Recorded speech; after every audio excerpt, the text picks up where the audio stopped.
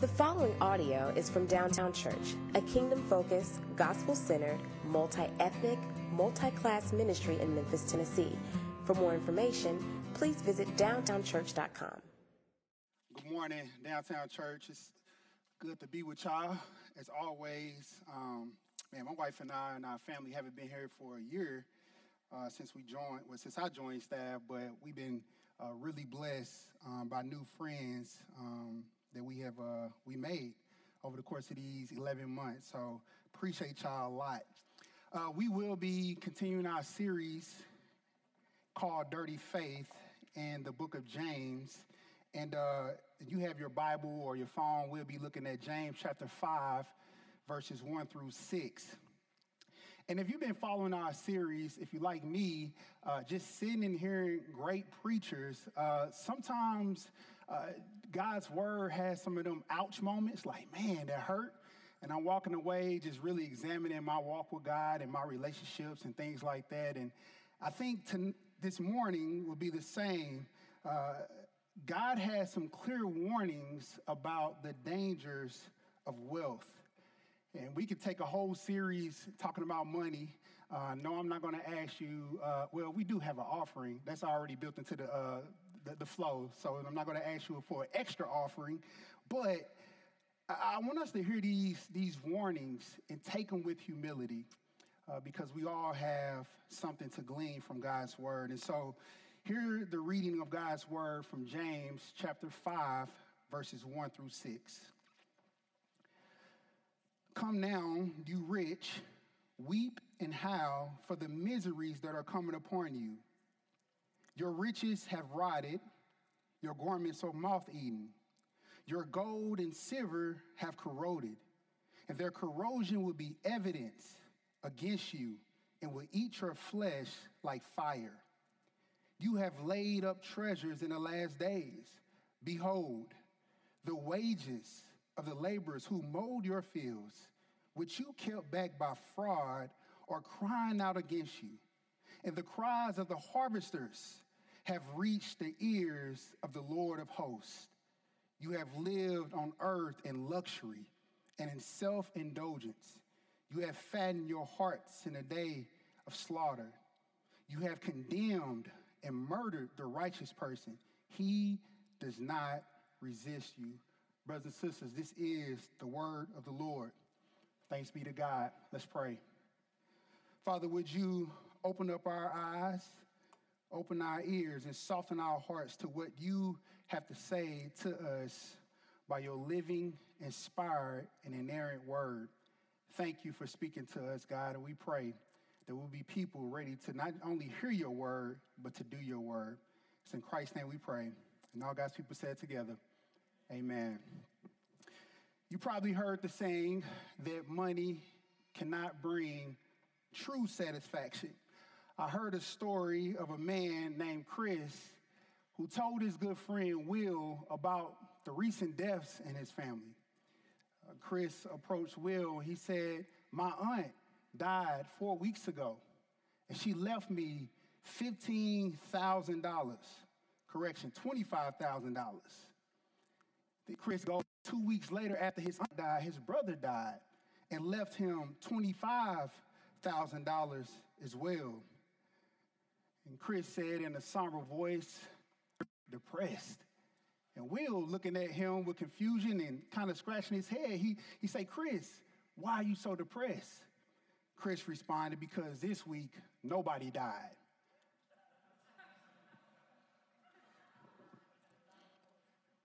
Punchline is funny, but the truth is scary. Chris showed his true colors. Not only did his aunt, his brother died, but they left him $50,000, and he still wasn't grateful. Talk about greed manifesting itself. We laughed too when I heard the story, but we can't be too quick to judge Chris, who clearly had a large appetite for money. It became more about the money than the people, his own family. And this is what happens when wealth becomes an idol. See, God blesses us with wealth, But left up to us and our sinful nature alone, we abuse it. We abuse his good gifts. We all have struggled or currently struggling to some degree with this. Doesn't matter how much money you make. It doesn't matter what type of job you have. You can even be unemployed. No matter your age, your race, educational background, you live in East Memphis, Orange Mound, South Memphis, no matter where you fall, we strongly have these desires to want more of fill in the blank.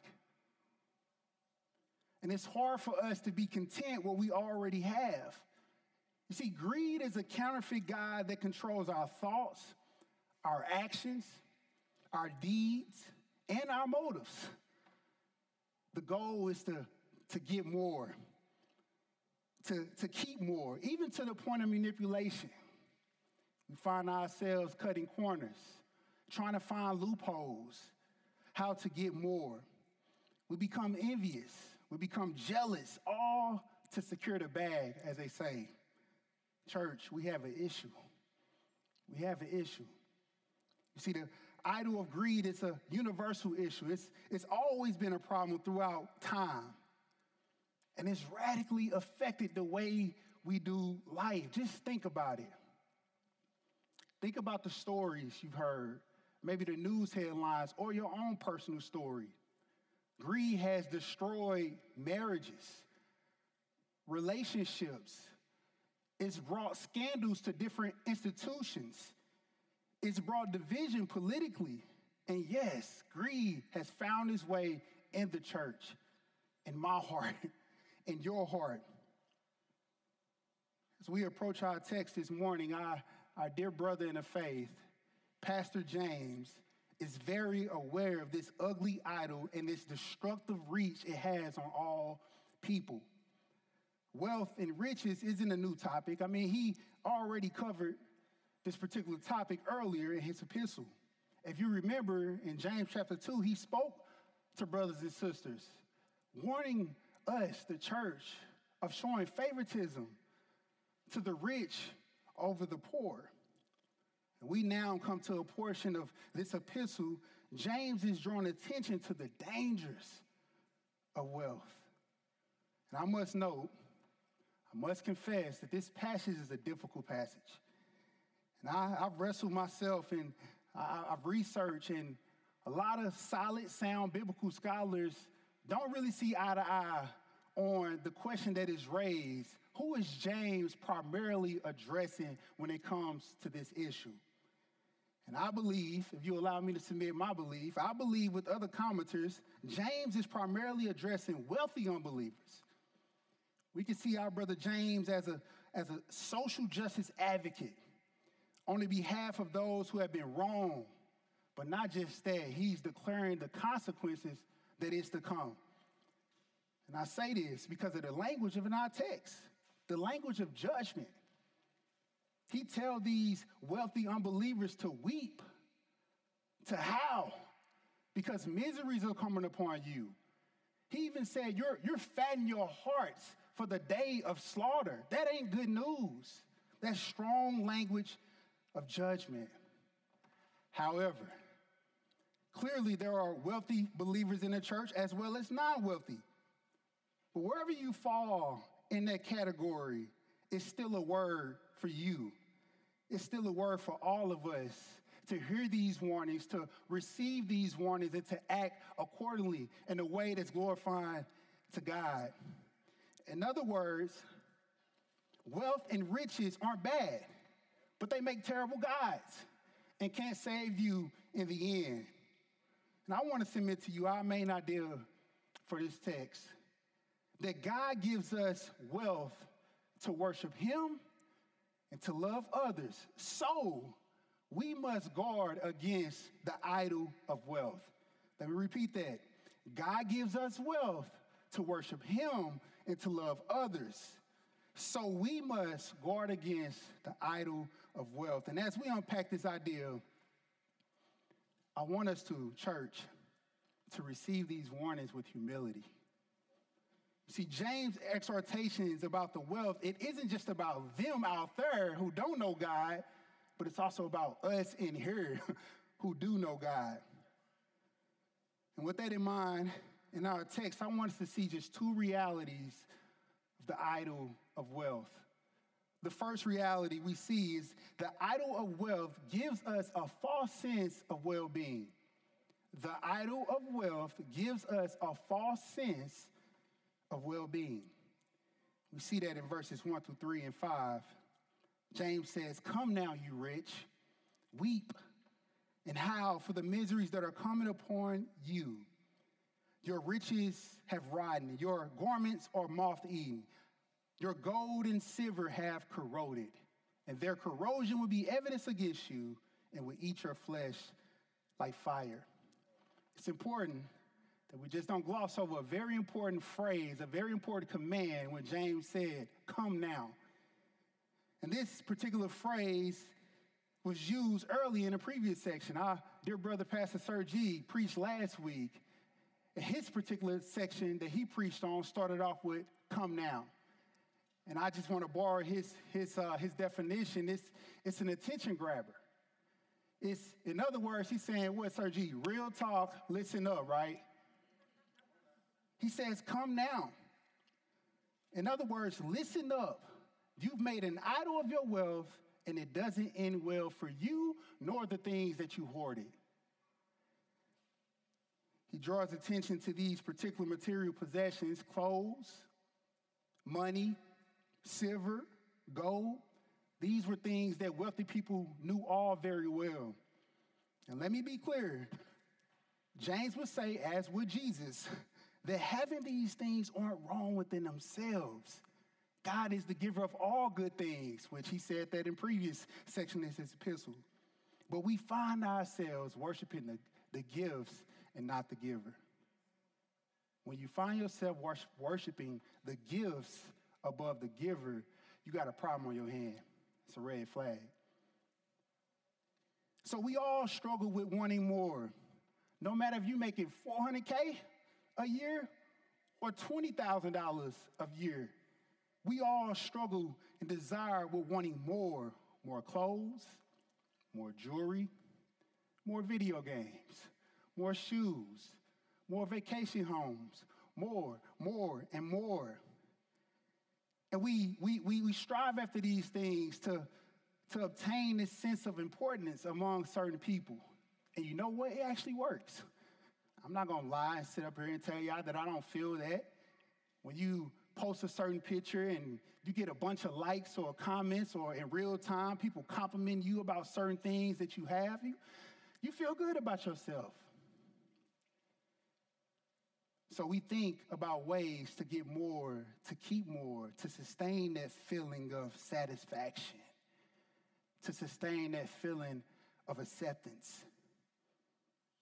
See, brothers and sisters, Jesus helps us see a different perspective of idolizing earthly things. He tells us in his Sermon on the Mount in Matthew chapter 6, as James is also echoing his words, he says, "Do not lay up for yourselves treasures on earth, where moth and rust destroy and where thieves break in and steal, but lay up for yourselves treasures in heaven, where neither moth nor rust destroys, where thieves do not break in and steal. For where your treasure is, there will your heart be also." Where your treasure is, there will your heart be also. We don't need to hold our earthly possessions so tightly. It's a promise. They will rot. They will be moth-eaten. Somebody might steal them. I mean, we all can raise our hand. How many of you guys had something taken away from you, stolen from you? Many of us in this room can say that clearly. I'm not trying to be pessimistic, but I believe this is a reality check to help us guard against tying our security to what we have or what we don't have. Is that where you find yourself this morning? God wants our hearts to be invested in him more than invested in temporal things. And think about the Bible. The Bible is filled with all kinds of examples of individuals investing their heart more in the things they have more than in God himself. And not only that, this can be a barrier to experiencing real prosperity in Christ. Think about an example Jesus had with the young rich ruler. In Mark chapter 10, verses 17 through 23, if you're not familiar with it, I got it on the screen, I believe. Okay, cool. I just want to jog our memory. This is Jesus' encounter with the rich young ruler. And as he was setting out on his journey, a man ran up and knelt before him and asked him, "Good teacher, what must I do to inherit eternal life?" And Jesus said to him, "Why do you call me good? No one is good except God alone. You know the commandments. Do not murder. Do not commit adultery. Do not steal. Do not bear false witness. Do not defraud. Honor your father and your mother." He said to him, "Teacher, all these I have kept from my youth." And Jesus, looking at him, loved him. And he said to him, "You lack one thing. Go, sell all that you have and give to the poor, and you will have treasures in heaven. And come, follow me." Disheartened by the saying, he went away sorrowful, for he had great possessions. And Jesus looked around and he said to his disciples, "How difficult it will be for those who have wealth to enter the kingdom of God." You see that, brothers and sisters? The rich young ruler, he had a false sense of well-being. On surface, he had it all. The brother wasn't one for anything. He had great possessions. And he also considered himself a good person. In all reality, he really broke all those laws. Jesus said, "Don't bear false witness." He said, "Yeah, I kept all of that." Come on, bro. Jesus saw right through that. He touched a nerve. A sensitive nerve. He attacked his treasure, his riches. He told him, "Get rid of it all. Give it to the poor to receive heavenly treasures in heaven, and come and follow me." The Bible told us he went away sad. In other words, "Nah, I'm good, Jesus. This is too good to come and follow you." Jesus isn't anti-rich. The Bible isn't anti-rich. The bigger issue was his heart was too invested, so much so he forfeited true riches in Christ. Eternal riches that don't fade, that don't rust, that can't be stolen. By the way, this message is not just for the rich. It ain't just for the Elon Musk, Oprah Winfrey's, Kanye's, and whoever you want to throw in there. It's for the individuals, as the older black women growing up used to say, it's for the people who ain't got a dime to their name. That's hurting financially. Because whether you fall in a millionaire or you fall to the person who don't have a dime to their name, or you fall in between, we all struggle with greed. We all tempted for making an idol of wealth. Because even with little, you could be rich in Christ and your soul could be well invested. Jesus told us in the Gospels, what profit a man or a woman to gain the whole world and to do what? To lose their soul. So here's some just personal evaluation questions. And I had to, answer these myself before I give them to y'all, and it was hard. But here's some questions that you can ask yourself if you're thinking about if you're that person whose heart is more vested in your wealth than in Christ. Is your bank account status the first thing you think about when you wake up, or the first thing you check when you wake up? Or is it the last thing you think about before you go to bed? Is it hard for you to give away your best to someone in need and without getting anything in return? What would someone say if they saw your spending transactions? If we pulled up your bank, Chase, Bank of America, we just kind of put it on the projector, and we saw all your transactions. Mine's included. If I put how would you feel? Will people look at your life, your spending habits, and say, yeah, that sister, it's clear that her riches is invested in Christ. It's clear that it's not just about her, that she's looking outward as well. Another question, do you find yourself often saying or thinking, if only I had blank, fill in the blank, life would be so much better. But what if God doesn't give you that? Would you be okay? Would you be okay with He's already given you Himself? Jesus tells us where our treasure is, that's where our heart will be also. Maybe God is withholding some things from us. Maybe He's removing some things from our life so that we may learn how to treasure Him, His gracious provisions of Himself alone, and to loosen our grips of these fleeting things in this world. You see, the idol of wealth gives us a false sense of well-being. Not only that, our texts teach us another reality, that the idol of wealth hinders us from loving our neighbor. We see that in verse 4 and verse 6. James says, behold, bless you, sister, behold, the wages of the laborers who mowed your fields, which you kept back by fraud, are crying out against you.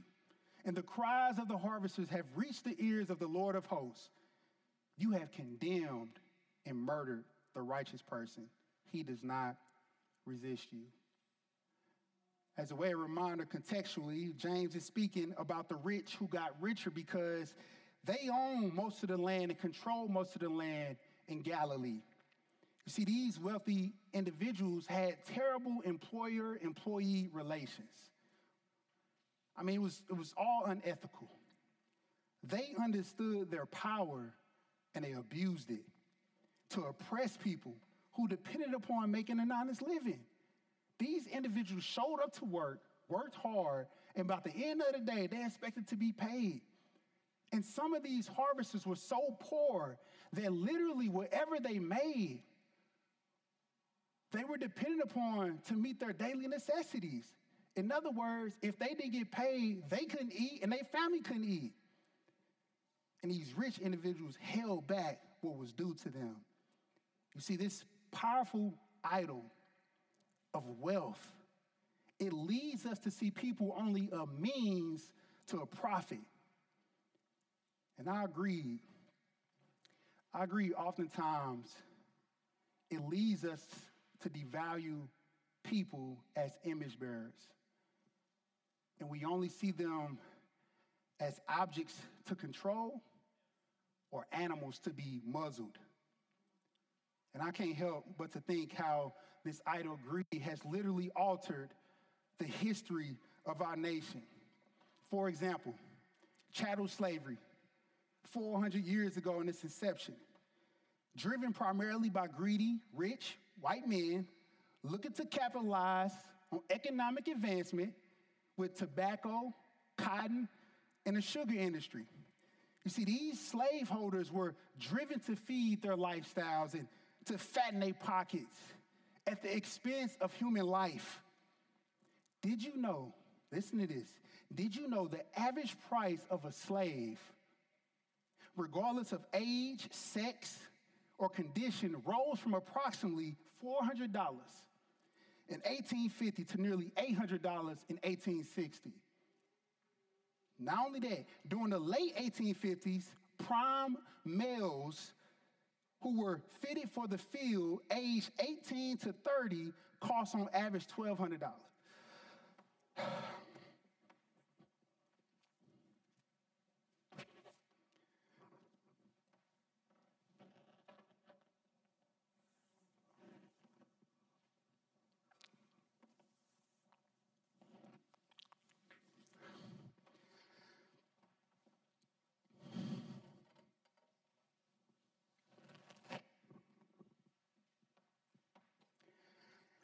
Skilled slaves, such as blacksmiths,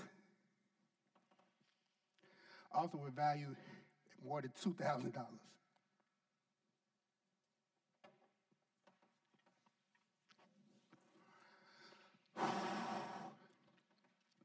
It's sad. Millions of lives were lost.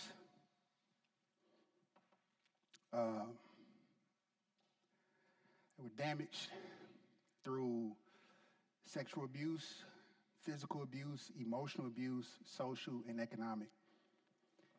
Generations were fractured in our society, and America's never been the same by these systemic injustices. Even more recently, you still see the effects. You can drive in certain low-income neighborhoods, and you see these payday loan businesses, predatory loans businesses, charging individuals $200, maybe $300, 300% interest rates on the original loan. Making a situation even worse. These individuals find themselves in a desperate situation, maybe because poor decision making. I'm not going to excuse that, but there's no right to take advantage of people that way. There has to be a better way. The point is, we can't love our neighbors well when people are only an ends to a means, or means to ends, excuse me. Church, God has called us to be salt and light in this world, and we have a very unique opportunity as believers to stand in the gap on the behalf of individuals who have been taken advantage of. There are folks who are in this room right now, or that's probably watching, who are business owners or in positions of power. Let me remind you, it's definitely a godly thing to create an environment, to cultivate policies for your employees to flourish, to get paid what they're due, plus some extra. There are people here, brothers and sisters, who sit in meetings or who are involved in conversations on a weekly basis with the movers and shakers of Memphis. And sometimes conversations rise about economic development. I would encourage you to pray for wisdom, pray for boldness, pray for the words to speak, to respectfully question some decisions that may set a trajectory of perpetuating these injustices. And so, in other words, maybe there are opportunities and different strategies you can implement that may leverage some of those economic advancements for those who are marginalized. And whether you are sitting in those conversations, whether you own a business or not, we all need to be praying on our knees. God, give me wisdom. Give me self-control and accountability. Because ain't none of us too above of being seduced by the idol of greed. Our text this morning, it does give us encouragement and hope, especially those of us who have been taken advantage of. And we all have been taken advantage to some degree, some worse than others. And you know what? That's frustrating. It's saddening. It makes me angry. As Sergi was praying, with a holy anger, and it should make you as well. But James tells us God is aware, and God will avenge and fight for us. Look at verse 4. It says, the wages of the harvester that's been defrauded have reached the ears of the Lord of hosts. We get this picture that those who have been wronged, their wages are crying out, making God aware of the sin and pleading for vindication. What the rich think they can do in secret and without consequences is not hidden from God. He sees all, he knows all. One commentator said, the Lord of hosts is God as the almighty, powerful leaders of a great army. He's the one that will avenge those who have been wrong, and he will have the final say-so. But let me leave you with even some more encouragement. God has a great army fighting for the oppressed, but by faith, he has blessed us in Christ, no matter your income bracket, with every spiritual blessing in the heavenly places. because Christ is the one who paid our sin debt by his priceless blood and his body that we would observe here in a second in our communion. The Father gave his most prized possession. Again, Advent, the coming, Christ came, the Savior, so that we may be freed from the stronghold and greed. And not just that, by his Spirit, have the conviction to say, nope, I see it, I'm tempted, I'm not about to have my heart invest in these things that are temporal. But instead to say, yes, yes, Holy Spirit, yes, God, I want your freedom. I want your power. Give me strength to control my riches and not my riches control me. God sent us his ambassador to be our advocate on our behalf between him and the Father. He sent Christ to be the peacemaker, to bring reconciliation again between us and the Father and us and one another. We are poor spiritually apart from Christ, but he made us rich. Philippians 2 said he set aside those things. He made himself nothing, his humiliation, so that we could be his beneficiaries. So, brothers and sisters, we can loosen our grips on these temporal, fleeting possessions,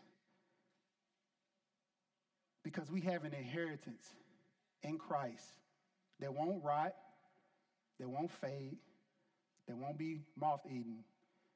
And for those of you who say, Ortez, you just beat me up because I sucked at this, I'm right there with you. But the beauty about Christ and what he's done on our behalf is all that has been covered. And he said, go, my son and my daughter, and go try it again. I want to do something different. I want to end with a prayer by us together singing the doxology. And we're going to let that be our prayer. So if you would join me. Praise God from whom all blessings flow. Praise him, all creatures here below. Praise him above, ye heavenly hosts. Praise Father, Son, and Holy Ghost. Amen.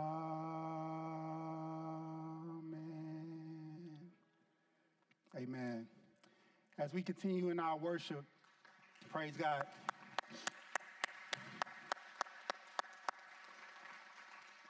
As we continue in our worship, as Romans 12:1 reminds us, in view of his mercies, let us offer our body, our lives as a living sacrifice. Let us continue our worship and our giving and our offering. It is always good to see the body of Christ coming to Christ together. Let us continue to do that by reflecting and thinking about what Pastor Ortez has preached to us. A very hard and instructing word, but yet one that we must know that is rich and is also very much sanctifying. So we leave, let us stand up together, receiving the benediction, keeping that word in our minds and our hearts, leaving this place together. May the love of the Lord Jesus Christ, the grace of our Father, and the fellowship of the Holy Spirit be with you all now and forevermore. All God's people say together, go in peace.